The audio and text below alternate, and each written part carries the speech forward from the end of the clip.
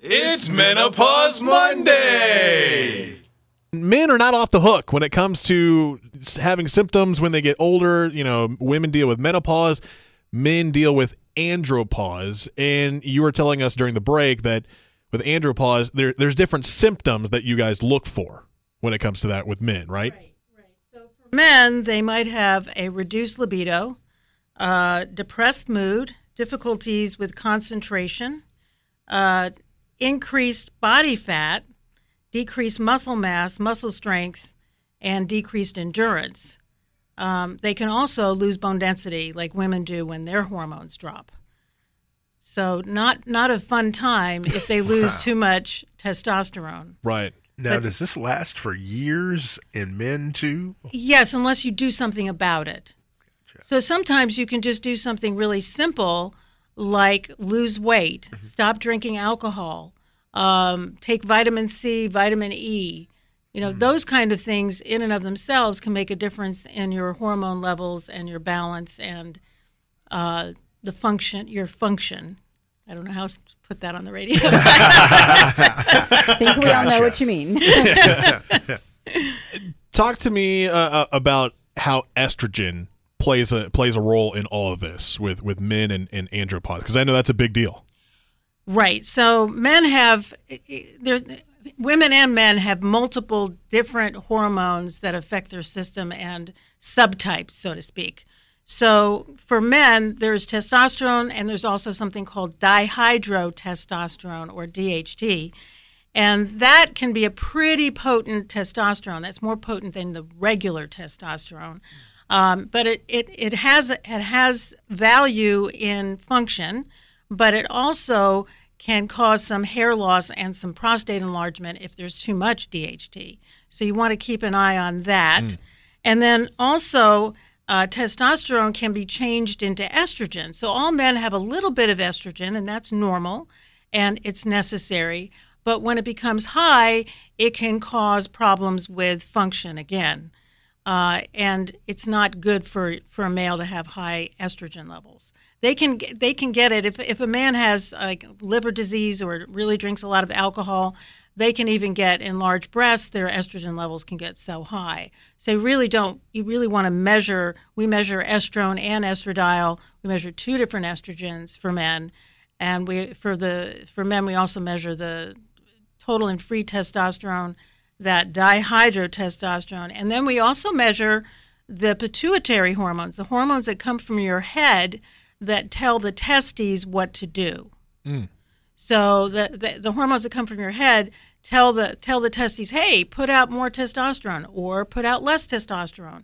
And so that way we know, let's say the testosterone levels are low and the pituitary hormones are low, then the problem's in the head, not down there, right? So sometimes you might even want to do other testing to check out and see if the pituitary has a problem, even an MRI of the pituitary at times, to see if there's an issue there. Because you have to have that signaling, otherwise you don't get that output of that hormone. So men, do they need to seek out a specialist, or can they just go to their regular doctor and say, hey, I'm having these issues, I'm wondering? So what's the best way for a man to get treatment? So you can go to a specialist. Some of the urologists do this work. You can go to our office. We do a lot of hormone replacement, and we do a lot of testing to make sure that everything is as safe as possible. And that's why we keep track of so many levels. So our office, we do the creams, patches, injections, and pellets. There's these things called hormone pellets that are inserted, which a lot of people love because they don't have to do anything. They last for like 3-4 months, so they don't have to take any other hormone. You put this little pellet that's like the size of a couple of pieces of rice under the skin, and you're good to go for a number of months. Wow. So some people really like that. And do these changes take place in men around the same ages that they take place in women? Not necessarily. So I've seen some gentlemen in their 30s even have this problem. And then some not have problems until, he says, some people not even have problems until they hit their 70s or 80s, or not at all. Occasionally I'll see, some gentlemen that are like pretty amazing and have really high levels, but more often they don't. More often, at least by the 50s, things start. That kind of leads me into the question I had was, we've been talking about how menopause affects a lot of women, but andropause, is it as familiar with men? Does it happen to men as often as menopause does to women? Good question. I guess I'd have to say I don't know what the statistics are on that, but I believe that most men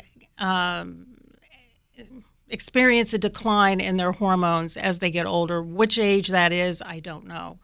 I don't know what the average age for that is. I did look it up just so I'd be prepared for this show to get a feel for it, and it was kind of like all over the place. So there is no like exact age, but definitely starts to decline starting in the 30s and 40s. And is it fair to say that maybe it's a little bit undiagnosed because not many men, in fact, I think none of us even knew the term andropause prior to you coming into the studio. So it might be undiagnosed because how many men have walked up to you and said, hey, I think I'm suffering from the effects of andropause. I have menopause. Yeah. So I think you're right. I think it's greatly underdiagnosed. And what's really a shame is that a gentleman might think, well, he might not admit doesn't want to admit he's depressed, but the depression might not be because of his life or anything else. The depression might be because he's lost his testosterone and the lack of drive, the mood issues. Everything could be just because of low T.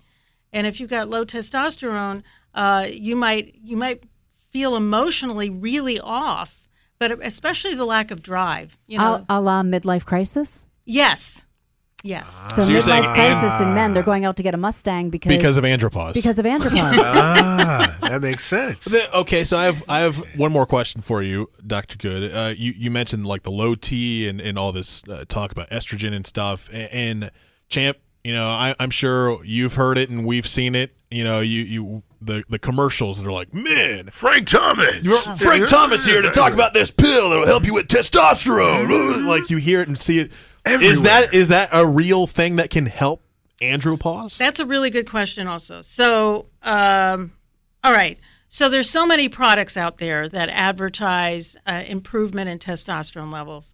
There are some herbals that actually do help. There's some vitamins that can make a difference. Vitamin C, vitamin E is really important.